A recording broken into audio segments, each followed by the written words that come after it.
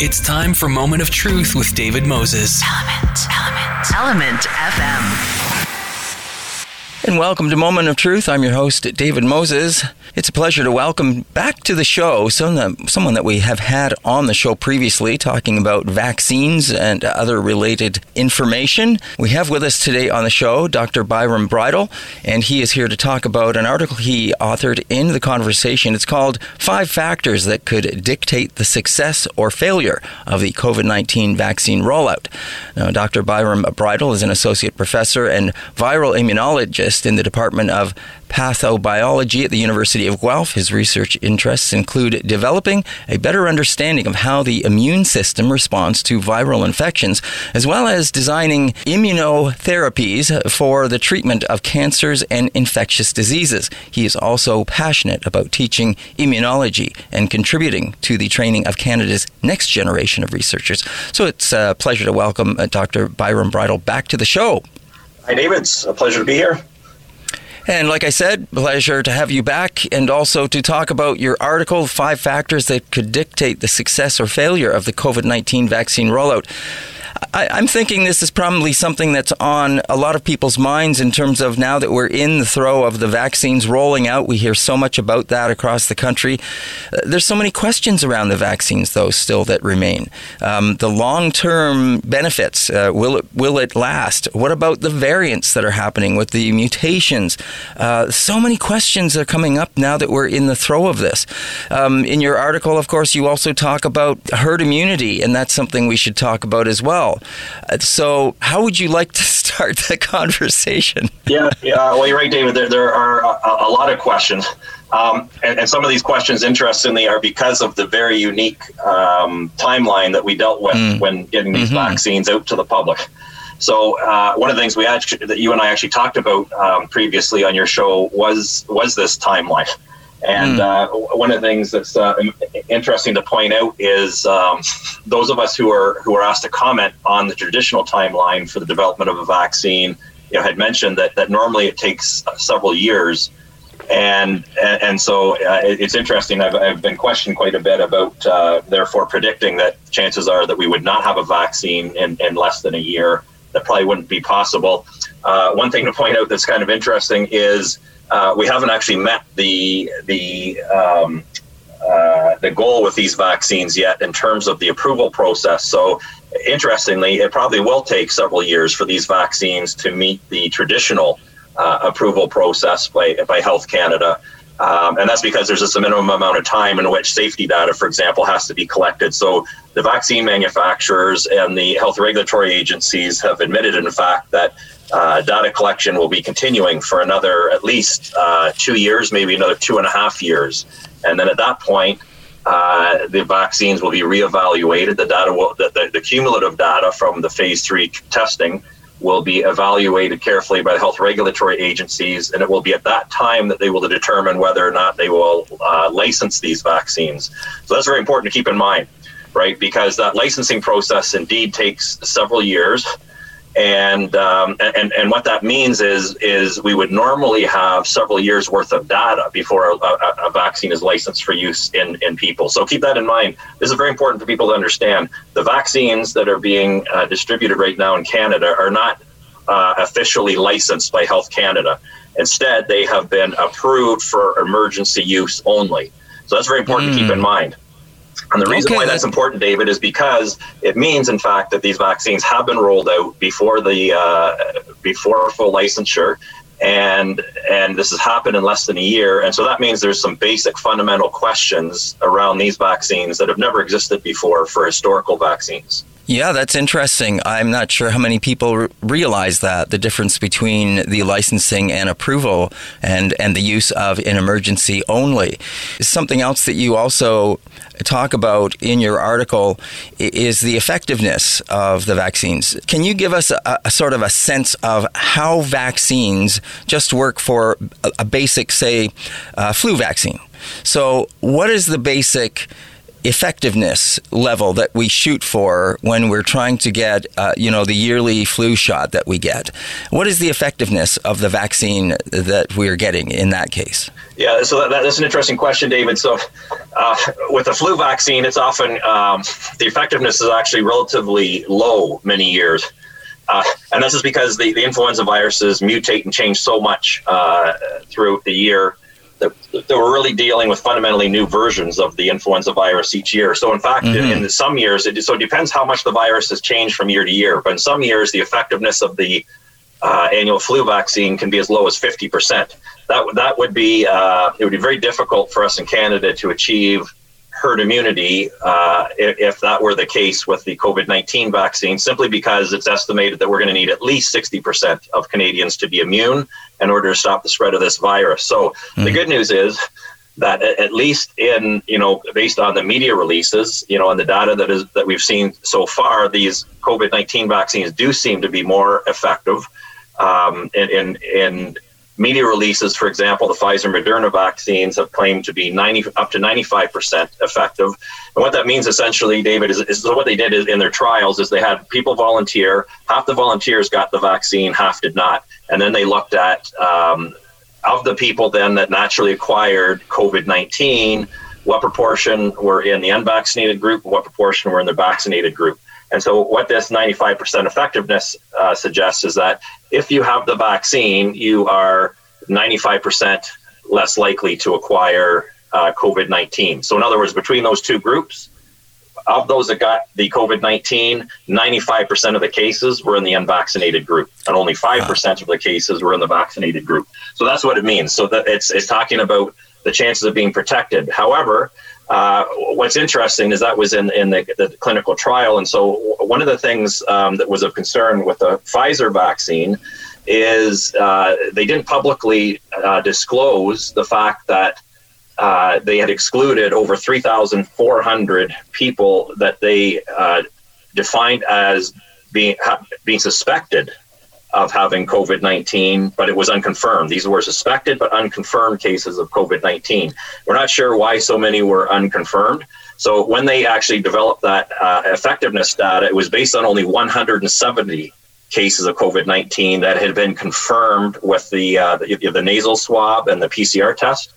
And so it was interesting because in a non-peer-reviewed opinion article, or a letter that was published by the associate editor of the British Medical Journal, they went back and reevaluated the data, now understanding that there were over 3,400 people with suspected COVID-19 that had been excluded, and their recalculation suggested that the effectiveness of the vaccine could be substantially lower, perhaps even well under 50%.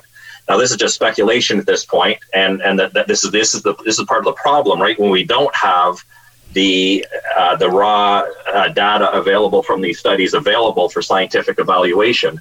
So we really don't know where exactly the level of effectiveness lies, but the claim is 95%. And one of the reasons why this is important, David, is because very recently Canada just approved, again, for emergency use, the AstraZeneca vaccine. Yep. And it's interesting you raise this issue of effectiveness because it has a publicized effectiveness of only 62%, compared to Pfizer Moderna's 95%. And a second thing they should point out, because you mentioned at the beginning of the show, variants. So this interfaces here with this issue. So the other thing is, how effective will these be against the variants that are emerging? And indeed, like I mentioned, with the influenza virus, the issue from year to year, and the reason why we need a new vaccine each year is because the influenza virus develops new variants each year. And the SARS coronavirus 2 that causes COVID-19 also is prone to mutating regularly.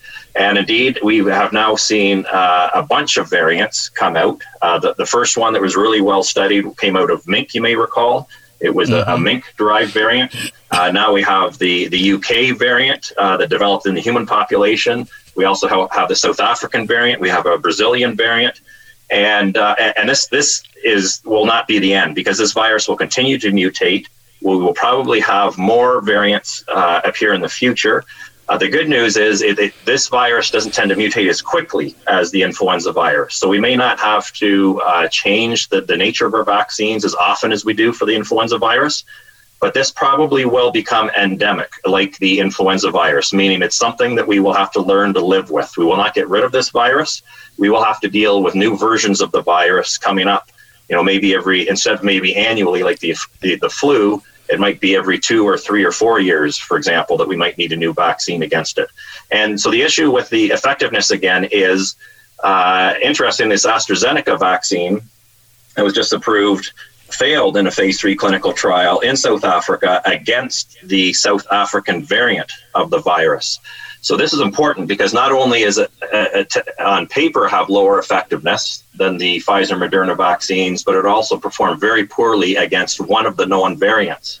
So much so that the South African government would not approve the use of the vaccine. And in fact, they remarkably gave away all of their doses of the vaccine. And so a concern that I have personally, David, for your listeners is we in Canada approved this AstraZeneca vaccine, but again, it looks like it has lower effectiveness against all of the variants outside of the South African one, and then very poor effectiveness against the South African variant. And we know the South African variant is now in Canada and circulating in Canada. So I think we have to be very cautious. I was quite surprised, in fact, that we approved the use of that vaccine in Canada. And this creates an issue because we're being told that Canadians likely will not have a choice in terms of what vaccine they can take because doses are so limited that they'll have to take whatever arrives in their area.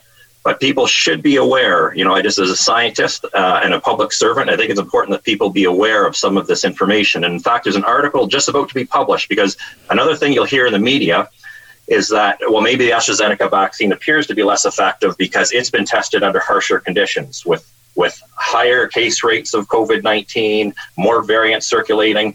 But there's actually a paper about to be published in a top scientific journal called Cell that did a head-to-head comparison between the Pfizer and AstraZeneca vaccines. And indeed, it confirmed in a head-to-head comparison that the effectiveness of the AstraZeneca vaccine was lower than the Pfizer vaccine. So personally, I'm not the one making the decisions about whether people do or do not have a choice with the vaccines, but personally, with that knowledge, I would prefer the Pfizer Moderna vaccine if I had a choice among the three. Mm-hmm. With the variants and with mutations that are happening, as you just pointed out, is there a similarity here between what happened with the Spanish flu 100 years ago in terms of how it mutated and changed and then eventually fizzled out? Are we looking at something different, or do you think that might be similar? These variants, David, you've hit on, I think, the key point here and the key problem. And I think these variants are going to have to drive a fundamental change in our approach to dealing with COVID-19.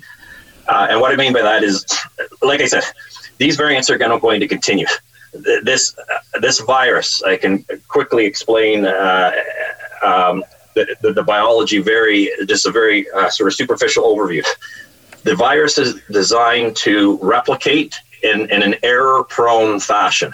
This is something the virus does. So it incorporates randomly mutations into its genetic code. And this allows the virus to adapt to environmental pressures, right? So that if its environment changes, there's the chance of mutated versions of the virus being produced that can survive better in that new environment. So this is going to continue to happen. This virus does this naturally. And what's going to happen is, and we've already seen the variants coming out. Now, what's going to happen is, if you ask me as a scientist, I conduct research studies all the time. And one of the things I'm that I'm supposed to do in my job is try and design the best ways to optimize a certain outcome. Like you mentioned at the beginning of the show, I develop vaccines, I develop immunotherapies to treat cancers and infectious diseases. So I'm always trying to find the best way to accomplish that outcome. If you were to ask me right now, what would I do as a researcher to maximize the chance of getting making a variant of this virus that can evade all of our vaccines? It would be exactly how we're rolling out these vaccines. And it would be, I would design the vaccines exactly as they currently are. And what I mean by that is the vaccines that we are rolling out right now confer very narrowly focused immunity, right? They're all targeting one and only one protein on the virus. It's called the spike protein. And the reason is this is the spike protein is what the virus uses to attach to our cells and infect our bodies. So from that perspective, it initially made sense. However, knowing that this virus is prone to mutation, if you think about it, it's going to be much easier for the virus to change one protein than it would be to change multiple components. It would be very difficult for a virus to change multiple components and still maintain its own fitness. So that's what we're seeing. All these mutants that are coming out, they have changes in their spike protein, and we already have evidence, as I just mentioned, that the South African variant already has largely been able to bypass the protection conferred by the AstraZeneca vaccine. So my concern now, and the other thing that I would do if I wanted to maximize the probability of a potentially dangerous variant coming out, is I would distribute the vaccines in a piecemeal fashion, a few thousand in one part of Canada, a few thousand in another part, a few thousand in another province or territory. And I would do this rollout very slowly. I would do it over a prolonged period of time, like months. And then what happens is, under these conditions, you have people who are not vaccinated intermingling with people who are vaccinated, and the unvaccinated people can serve as what we call a reservoir population, right? A population in which the virus can freely spread. And over time, there are going to be mutations that just naturally occur while it's circulating among that population. And since those people are in a relatively close proximity to vaccinated individuals, the virus can keep testing its ability to infect those vaccinated people. It's obviously not going to be able to infect and replicate in those vaccinated people unless it has acquired a mutation that allows it to bypass that immunity. So what we've done is we've essentially set up on a global scale an experiment that would maximize the chance of variants coming out that will be able to get around or bypass the immunity conferred by all our current vaccines. And you could imagine that the potential disaster that could be, because if our vaccines lose the protection against these new variants, we're going to start all over again, right, with the virus recirculating through the population. So this is where it's important, David. I think the vaccines can help us for sure get to where we need to be, but since there's a high probability of variants emerging, we're going to need to learn to live with this virus, just like we do with the flu virus on an annual basis, right, where we develop vaccines to try and deal with new and emerging variants, but we cannot stay in a lockdown mindset for years to come as we continue to deal with new emerging variants. You're listening to Element FM in Toronto and Ottawa, 106.5 in Toronto, 95.7 in Ottawa, anywhere across the country. If you download the Radio Player Canada app, type in one of those two coordinates as well as ELMNTFM, and then listen on your device of choice 24 hours a day, 7 days a week. You can also listen on our SoundCloud, and if you do listen on our SoundCloud, please like us there. Also, we'd like to welcome other listeners from other radio stations that are now carrying Moment of Truth. We welcome you to the show as well. And we also welcome our guest to the show. I'm talking with Dr. Byram Bridle, and he is an associate professor and viral immunologist in the Department of Pathobiology at the University of Guelph. And we're talking to him about an article he authored in The Conversation entitled 5 Factors That Could Dictate the Success or Failure of the COVID-19 Vaccine Rollout. Something very timely as we get into the potentially third wave that we're dealing with and looking at vaccines as they roll out across the country. You said so many things there that we could talk about. I guess, as you say, the world is somewhat in this experiment that we've all been thrown into because of COVID-19. There's so many other things for us to talk about. For instance, the vaccines themselves, as you say, they're very pointed towards one protein. And so if this vaccine mutates, it can potentially find its way around that. The vaccines themselves, though, as they are rolling out, I would imagine, are they looking now at these variants? Are they trying to come up with new improved vaccines as we're talking? In fact, it's interesting, David, our national funding agency, known as the Canadian Institutes of Health Research, which funds health research in Canada, has just announced a brand new competition for people to get funding, specifically to try and deal with these variants. And there's about $118 million the federal government has invested into this. And the sole purpose is to try and develop more effective strategies to deal with the current and emerging variants in the future. And I mean, yeah, there's some obvious potential solutions to this. So the first one is, as I mentioned, the current vaccines target only a single protein. And as I mentioned, it's very intuitive. If it's going to be more difficult for an organism to alter multiple components and still maintain fitness as an organism than if it only has to change one single protein. And so one of the obvious solutions in terms of the next generation vaccines that are being developed is to incorporate more targets from the virus. So in other words, I think what we're going to see in the future is we're going to see vaccines that instead of targeting one protein, they're going to be targeting 2 or 3 proteins. And that's going to be make it much more difficult for the virus to evade that much broader immunity. And those would be more, quotes, universal type vaccines against COVID-19. And the other possibility is with the current technologies, like vaccine technologies that are approved, this wouldn't be as an ideal solution, but the current vaccines could be re-engineered with the new spike proteins from any variants that would emerge in the future. To me, that's the second best approach. The best approach would, like I said, be to really broaden the immunity against these viruses. So yeah, there's a lot of work and a lot of effort going into this because, as you can imagine, this is a major concern. Like I said, we can't, if these variants come up that continue to be able to evade all of the vaccines that we have available, we can't keep going like we have for the last year. Our economy and the mental health of Canadians simply cannot afford to stay in a lockdown state for much longer.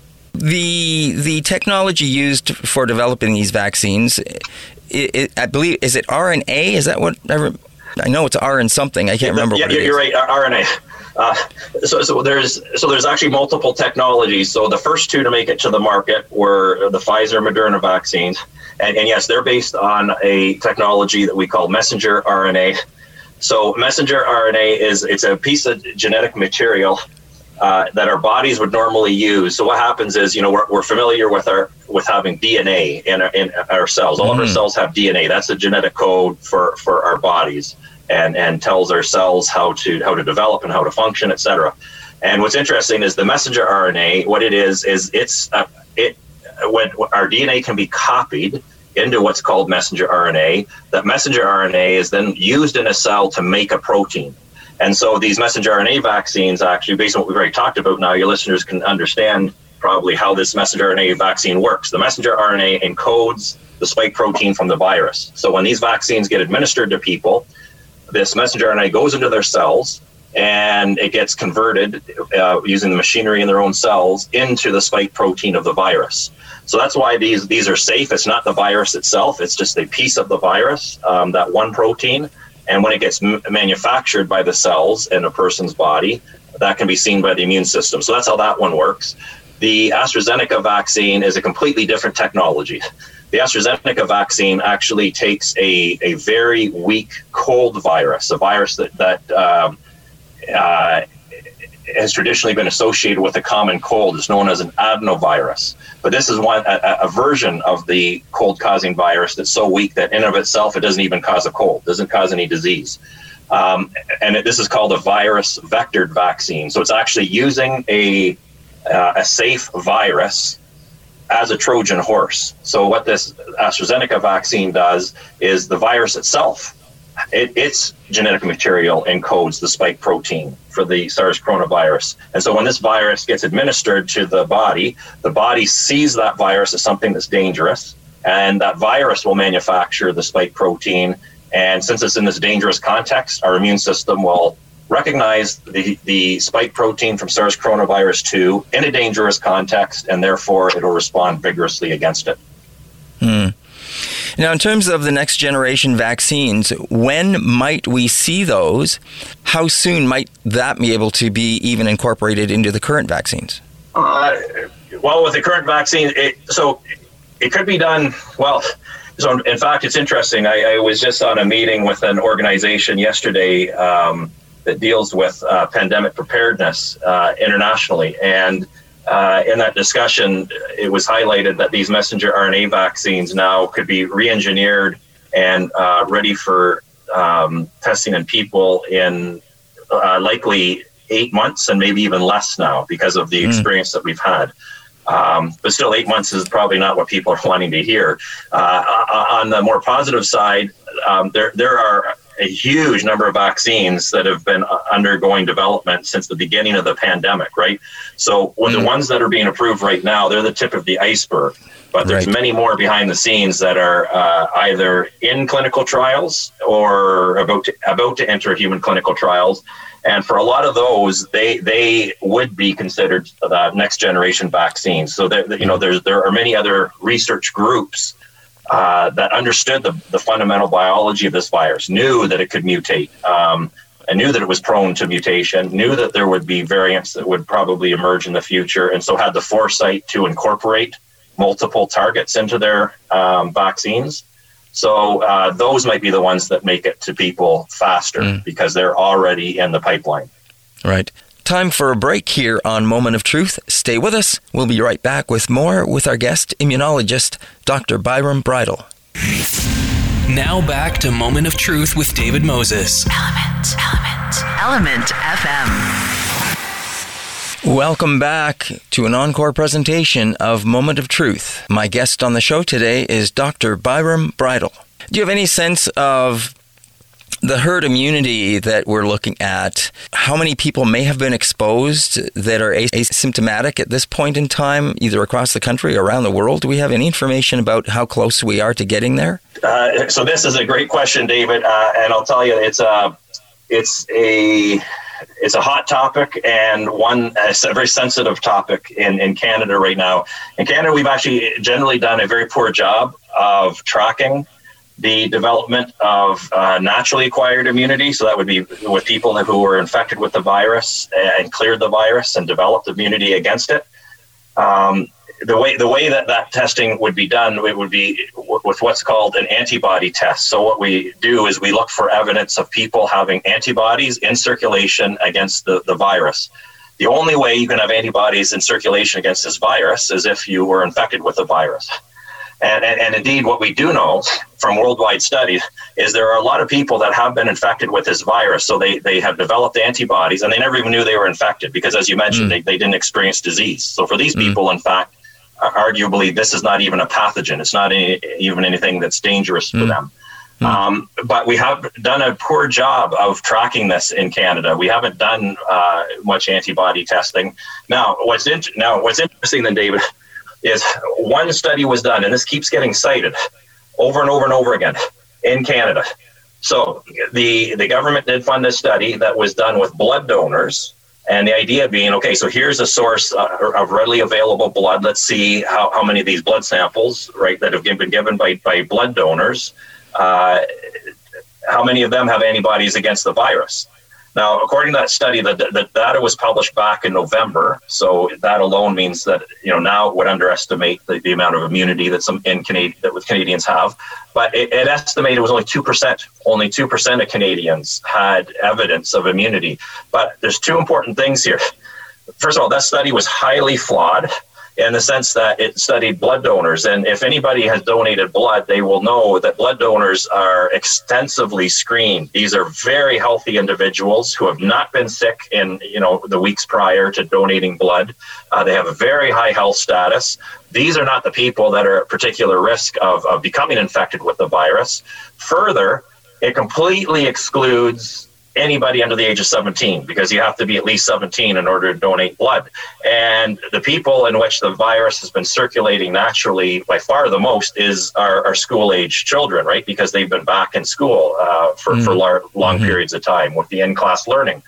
And the other thing, David, is the test that was used for that, again, look for antibodies against the spike protein we've been talking about.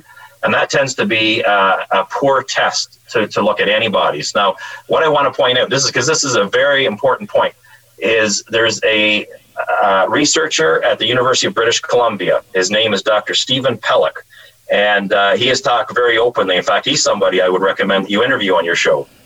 So he has developed an incredibly sensitive, to the best of my knowledge, it's the most sensitive test to detect antibodies in people against the SARS coronavirus 2. He has used this test to randomly evaluate adults in British Columbia, and his data estimates that in British Columbia, as many as 50% of the adults there may already have evidence of some level of immunity against the virus. They have antibodies circulating against the SARS coronavirus too. Now, it's interesting, and he believes then that as well that percentage would be higher in the children because of, again, being back to school. Now, this is interesting because British Columbia probably has a higher level of immunity than the rest of Canada because it's kind of generally agreed it was probably ground zero. Because in the southwest portion, in the Vancouver area, there are a lot of Chinese business people who simultaneously have businesses both in China and in the greater Vancouver area. And so it's thought that there was a lot of travel back and forth, right, while the pandemic was developing. Right. And so it may have been ground zero. So they may have the highest level of immunity in Canada, but still, 50% is way above the 2% that this other flood study estimated. And the reason why this is important, David, is because we get back to what you talked about. If we need to get to at least 60% immunity, if 50% of people in British Columbia are already immune, right, then we don't actually have to get that much further with the vaccines. That's really, really good news. So we really need to be focusing on this aspect, which may be an underappreciated aspect, right? We may be much closer to herd immunity than we appreciate right now. And the reason why this is important is the epidemiological models that are being used to dictate COVID-19 policies. They have plugged into the models this data that I mentioned to you from this study that suggests that the naturally acquired immunity is negligible, maybe in the ballpark of 2%. In other words, it's not helping us get to herd immunity. But then we see in British Columbia this data that suggests that maybe 50% of them have that. Now you can imagine, David, if you plugged into the epidemiological model a percent of immunity that's much higher than 2%, the outlook would be much brighter, right? Right. And in fact, if you look now, historically, we've had 2 waves of the pandemic in Canada, and both times the epidemiological models that were generated vastly overestimated the problem. So, in my professional opinion, I do believe that the government is vastly underestimating the current level of immunity among Canadians, and we might be in much better shape than we're publicly being told. And so is there something happening now in terms of being able to track that information? Are they looking to do that now or starting to? Well, to a limited degree. So one of the things that the federal government is doing, which is great, and it's a great start, is that they're through the Public Health Agency of Canada, although it was not widely publicized, they're doing a program where they're randomly mailing test kits to Canadians. So this is good because it corrects the flaw in the original study with the blood donors in the sense that it's being sent randomly to Canadians. So they're going to be capturing, in theory, data from Canadians of all walks of life and of all health statuses. And what it is, it's a package, and individuals, when they get the package, can do a finger prick, which will provide a few drops of blood. And they collect these few drops of blood and send it to the Public Health Agency of Canada, and they'll look for evidence of antibodies against the virus. So this is a good thing. There's also a study being done by a researcher at the University of Toronto who's also looking at this, and that they have one of those, I guess, larger scale studies going on. And what's interesting, some people have been receiving these mail packages and didn't realize, had no clue this was even being done. And of course, wondering if it's even valid. You can imagine you'd be a little shocked if you suddenly get a package, telling you to stick a lancet into your finger and get blood samples and so on. So, but we'll see how that does. But the reality is, when you think about, David, one of the issues that I've had is we have thousands and thousands of people every day going to be tested for COVID-19, and the test that's being done is the swab. It gets stuck up the nose. It goes right through the nasal passages and down into the back of the throat. And what this does is, the goal is to, if the person is actively infected with the virus, it's hoped that the swab will pick up the virus, and then they use a test that directly detects the virus, the presence of the virus. But like I said, what we're talking about here is immunity to the virus, which is a different test. I would have liked it if we had incorporated these antibody tests at our test centers. Then in Canada, we could have been leaders and we could have had a massive data set. We know exactly who is and who is not infected, and at the same time know who has been or has not generated immunity, right? And we would know whether people who are infected then generate effective immunity. We would know if those people who have generated immunity are prone to reinfection. But we've done a very poor job of tracking this in Canada. What would you recommend to people in terms of going forward on a personal level? Well, for me personally, David, so one of the things I want to point out, because I think this is some good news in the context of the variants as well that we were talking about. If somebody has been naturally infected, our immune systems will naturally respond to all the components of the virus, right? So a person who is naturally infected will not have this very narrow immunity focused just on the single spike protein. So people who have been naturally infected might actually be, in theory, more resistant to some of these mutants that come out because, again, they'll have a much broader immune response. Right. So one of the things I personally would appreciate is if the government would make readily available antibody tests so people can figure out whether or not they have any level of pre-existing immunity.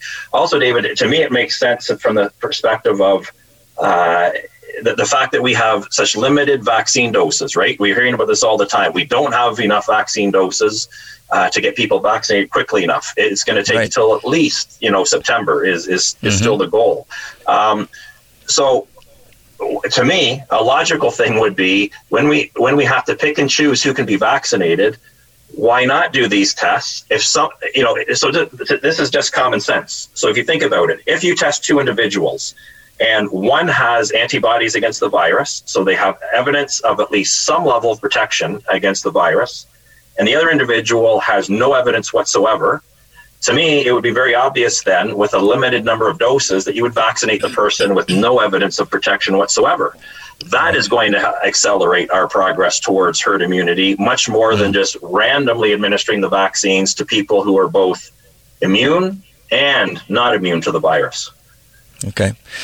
And those people that are currently now immune or have been naturally immune towards and been exposed to the virus, is there a way of using their blood somehow to help others to generate some kind of a vaccine from that? Yeah, it's interesting. So there are many researchers who have been doing that right from the beginning of the pandemic. So they looked at people who cleared the virus, and in fact, there's been a lot of researchers collecting these antibodies, figuring out which ones, and then what they would do is they would take these antibodies from people that had naturally cleared the virus, and then they would figure out which ones were the most protective, which ones most potently neutralized the virus.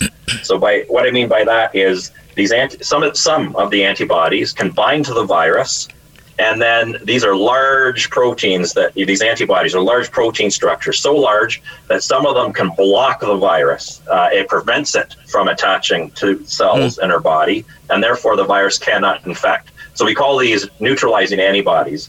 And yes, researchers have been working on this and then trying to identify these antibodies and then developing antibody cocktails. So combining these antibodies that they've got from people that have proven to be quite protective, and then yes, they can administer them. And in fact, so a very famous example of that was Donald Trump, right, in the United States. Right. You might recall that when he had his COVID-19, he received an experimental concoction of these antibodies.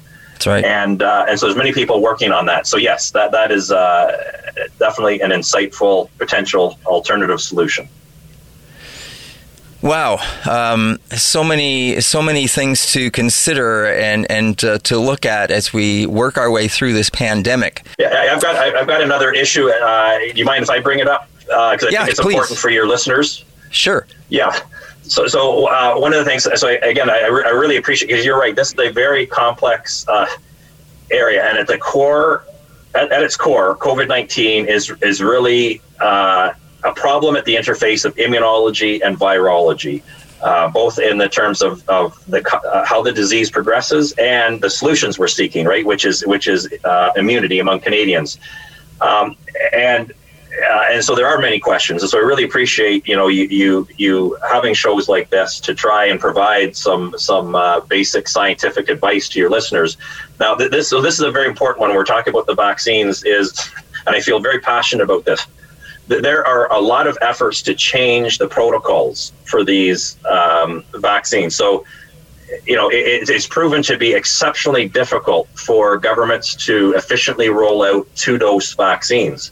And so what's been happening is there have been considerations given to only administering a single dose.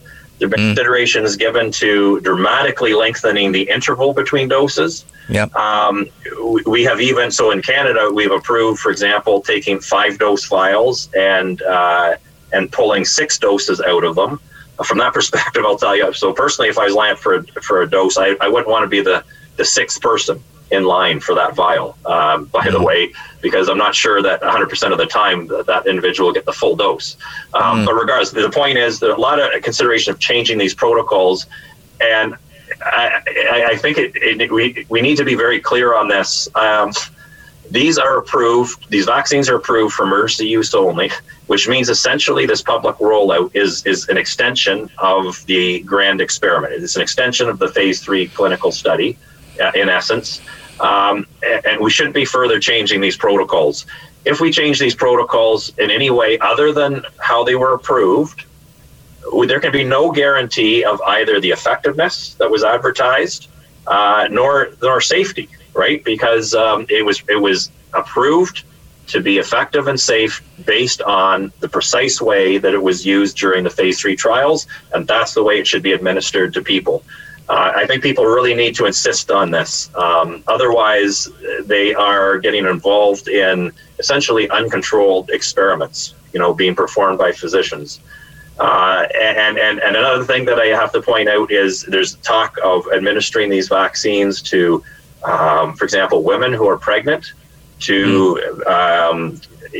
children under the age of 17, and people who have autoimmune conditions. And it's very important to note that these are not situations in which these vaccines have been tested thoroughly yet.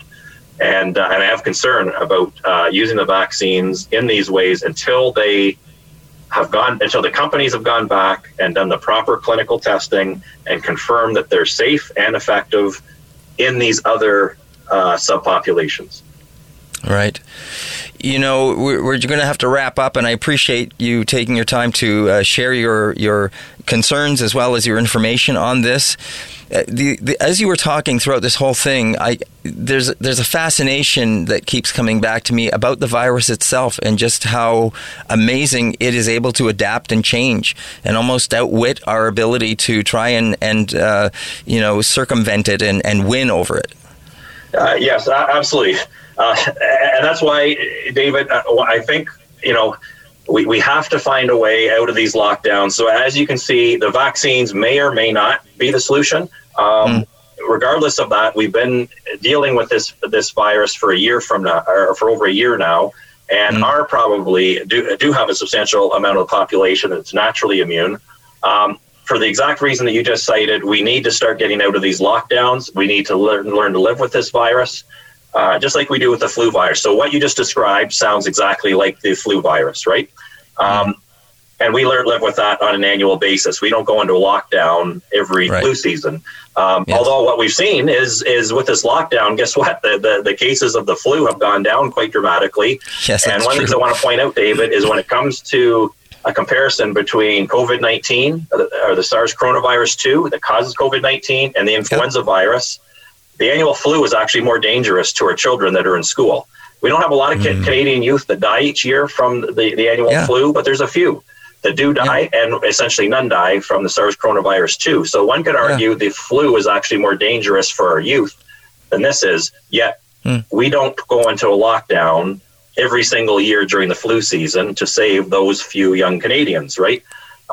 It's just, it's some harsh cost-benefit analysis that we do, right, as a society. And as a consequence, we need to start viewing this in the same way. Look, for exactly what you said, this virus is going to become endemic. It means it's going to be something that we are going to have to live with long-term, and we need to start dealing with that now. And the long-term solution is not lockdowns. Well, in terms of the flu that we get every year versus the coronavirus that we're dealing with, do you know what the numbers are compared to that just in the general population, how it's shaping up? I know we talked about that, and I heard some things about that in the early stages of COVID-19. Yeah, I mean, for some demographics, SARS coronavirus 2 is extremely dangerous, right? And we know exactly who these individuals are. The very elderly are at a substantial risk from SARS coronavirus 2. People who are immunocompromised, which of course makes sense because their immune system isn't functioning properly. And there's some other situations where people have multiple pre-existing health conditions that can predispose them. But for the vast majority of people, the reality is, and this has been a pet peeve of mine since the very beginning of the pandemic. Again, we've done a poor job. If we report, you see, people are equating the most mild cases of COVID-19 with the lethal ones, the cases that result in death. And of course, they're not equal. But all we're doing is we're reporting cases. And so everybody is, but this is, in my opinion, and that's at its core, a lot of fear-mongering. If we actually defined the nature of those cases, what we would find is the vast majority are actually mild. And as you've mentioned, remarkably, a lot of people have had asymptomatic cases where they have been infected but didn't develop any disease. So I guess to cut to the chase, to answer your question, for the vast majority of Canadians, if they were to be infected with this virus, at most they would get moderate disease. That's the reality. But for a small percentage of Canadians, it can be very dangerous. But we know who these people are. That's why I'm starting to really promote the fact that we've got to start, we got to work our way out of these lockdowns. And we have to get the vast majority of people for whom this is not a particularly dangerous virus back to work and back to school, get our economy functioning.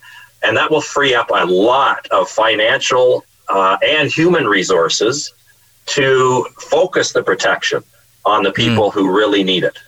Okay, we'll have to leave it there, Byron, but what a pleasure to speak with you. I thank you so much for your time. And also, let's hopefully touch base in the next couple of months to see how things are going, if that sounds good to you. I would be happy to do so. All right. Thank you so much for taking the time to join us on the show.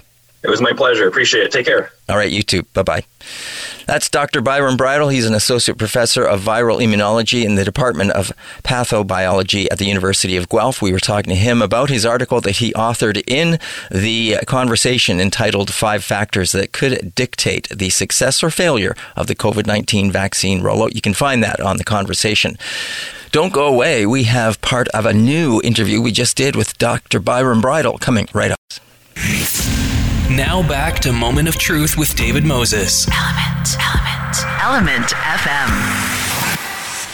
Welcome back to Moment of Truth. I'm your host, David Moses. Thanks for joining us here on Element FM. It's a pleasure to welcome back to the show Dr. Byron Bridle. Now, you just heard our previous interview, and now Dr. Byron Bridle is back on the show with an update. So it's a pleasure to welcome Dr. Byron Bridle back to the show. And as mentioned before, Dr. Byron Bridle is an associate professor of viral immunology in the Department of Pathobiology at the University of Guelph.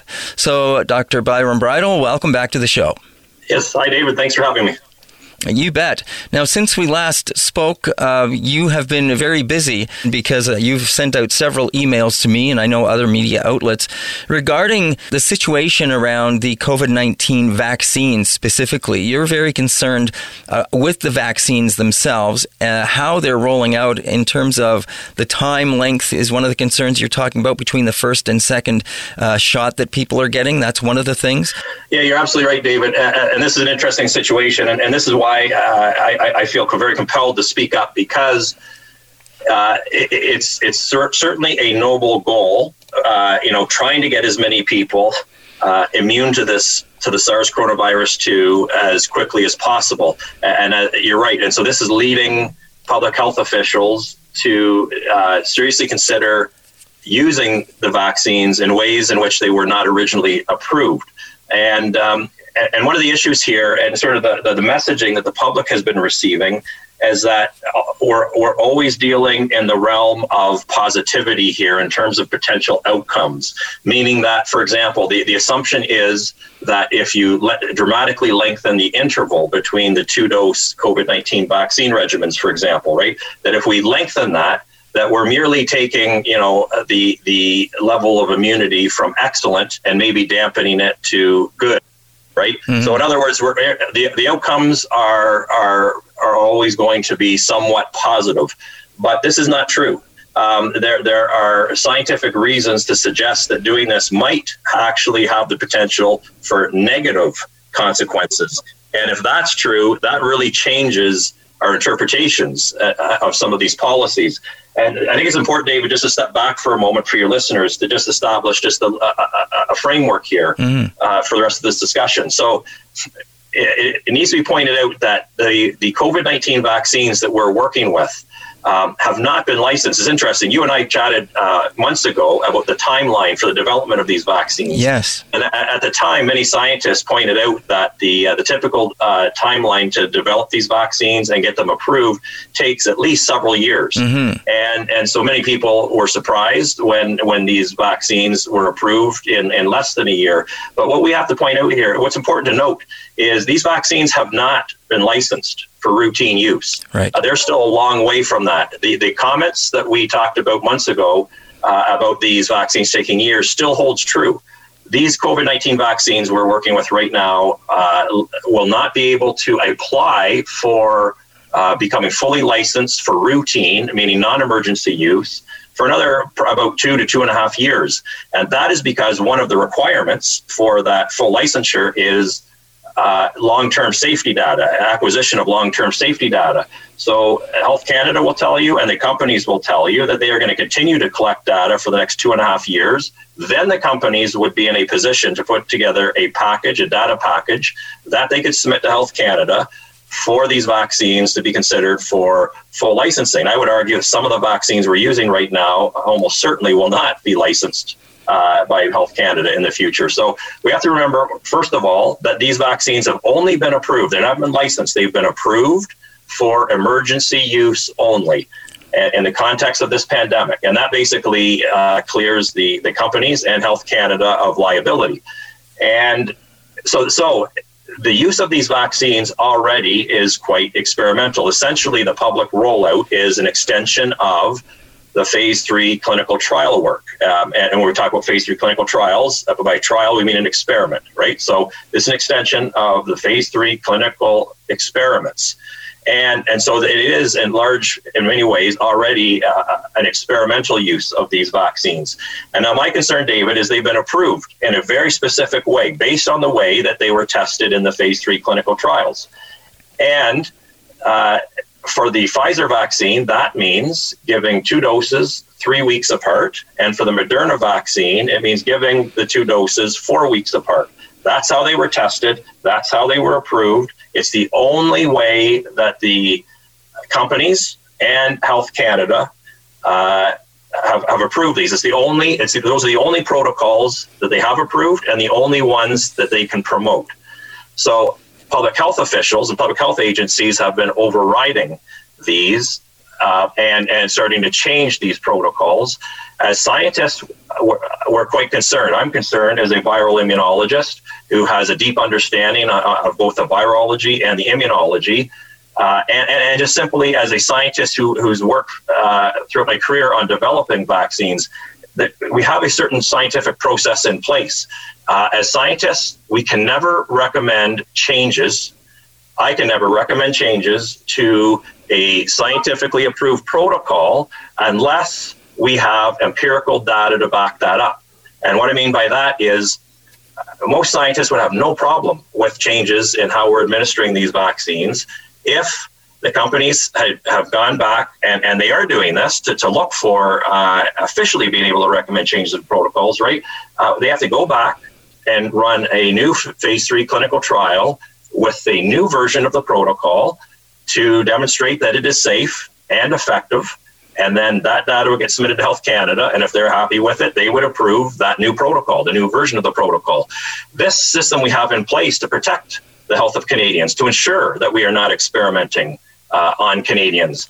And the reality is, the way we're starting to administer these vaccines, and the one thing I really want to focus on are this extension to these 4-month intervals. Nowhere else in the world has this been done. Nowhere else in the world has this been tested. And we are now under great scrutiny by the international scientific community, who's asking us in Canada to show them the evidence for this change, because, hey, they would like to be able to stretch the use of their vaccines and get more people immune faster, but they are not willing to do it without having scientific data.